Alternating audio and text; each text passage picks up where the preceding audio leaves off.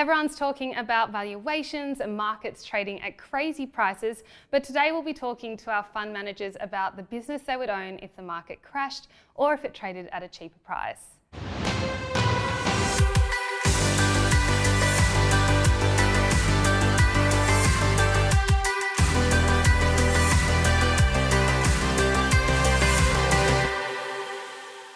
One stock that I picked last year, which I think go with again, is it's comfortably the best stock on the Australian market. And what I really like about it now is it's got international optionality that probably wasn't there, and that's REA.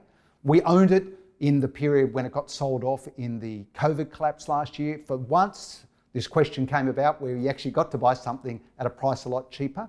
But what I really like about it, everyone knows the platform in Australia, everyone knows that it produces stunning returns and it dominates that market with Domain, a second terrific market structure.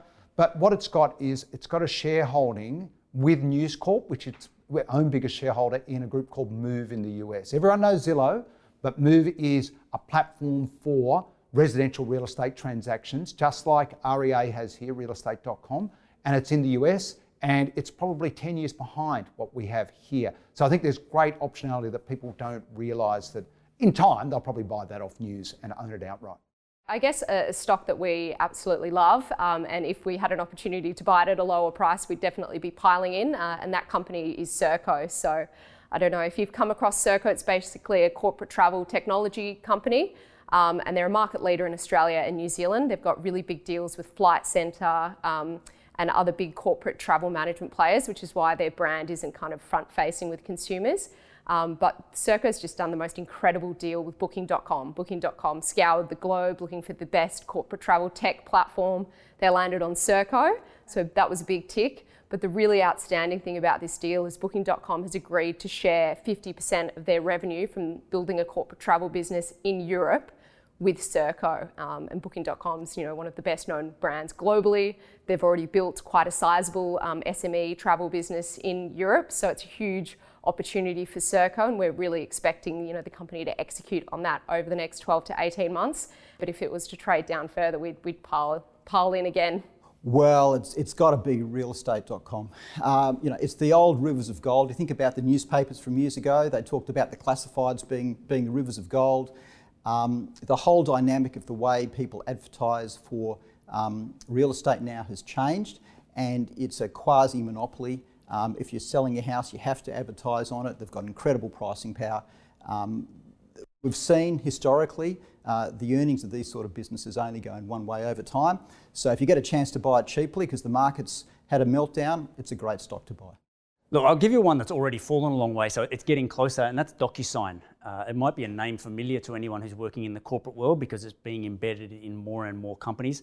I love the business. I think it's got perfect network effects in terms of the more people that are using it, the more valuable the product becomes.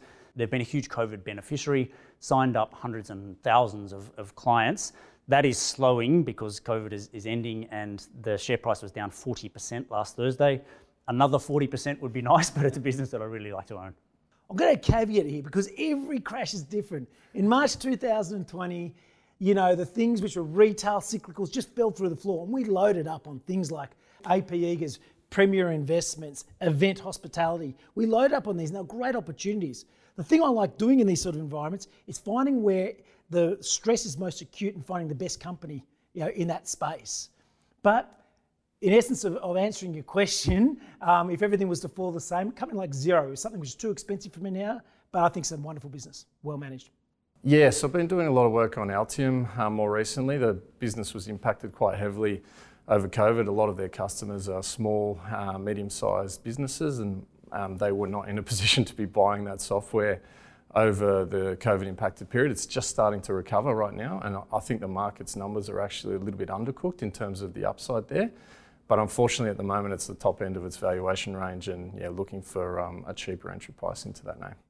Local tech names are great companies. I mean, realestate.com, Seek are some of the best quality stocks in the Australian market in terms of long-term prospects, and in particularly for REA, low risk profile. It's certainly not on our radar from a valuation perspective now, but if it pulled back by 2/3 or so, we'd certainly love to own it.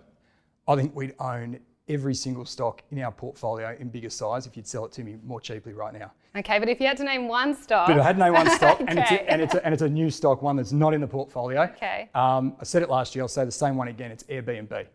So Airbnb, as everybody will obviously know, is the largest platform in the world for alternative accommodation. So connecting hosts that are renting out their place with guests, and as a result of doing that, they've got a massive network effect that can't be broken. And on top of that, the alternative accommodation space is a $1 trillion market opportunity that's less than 5% penetrated today.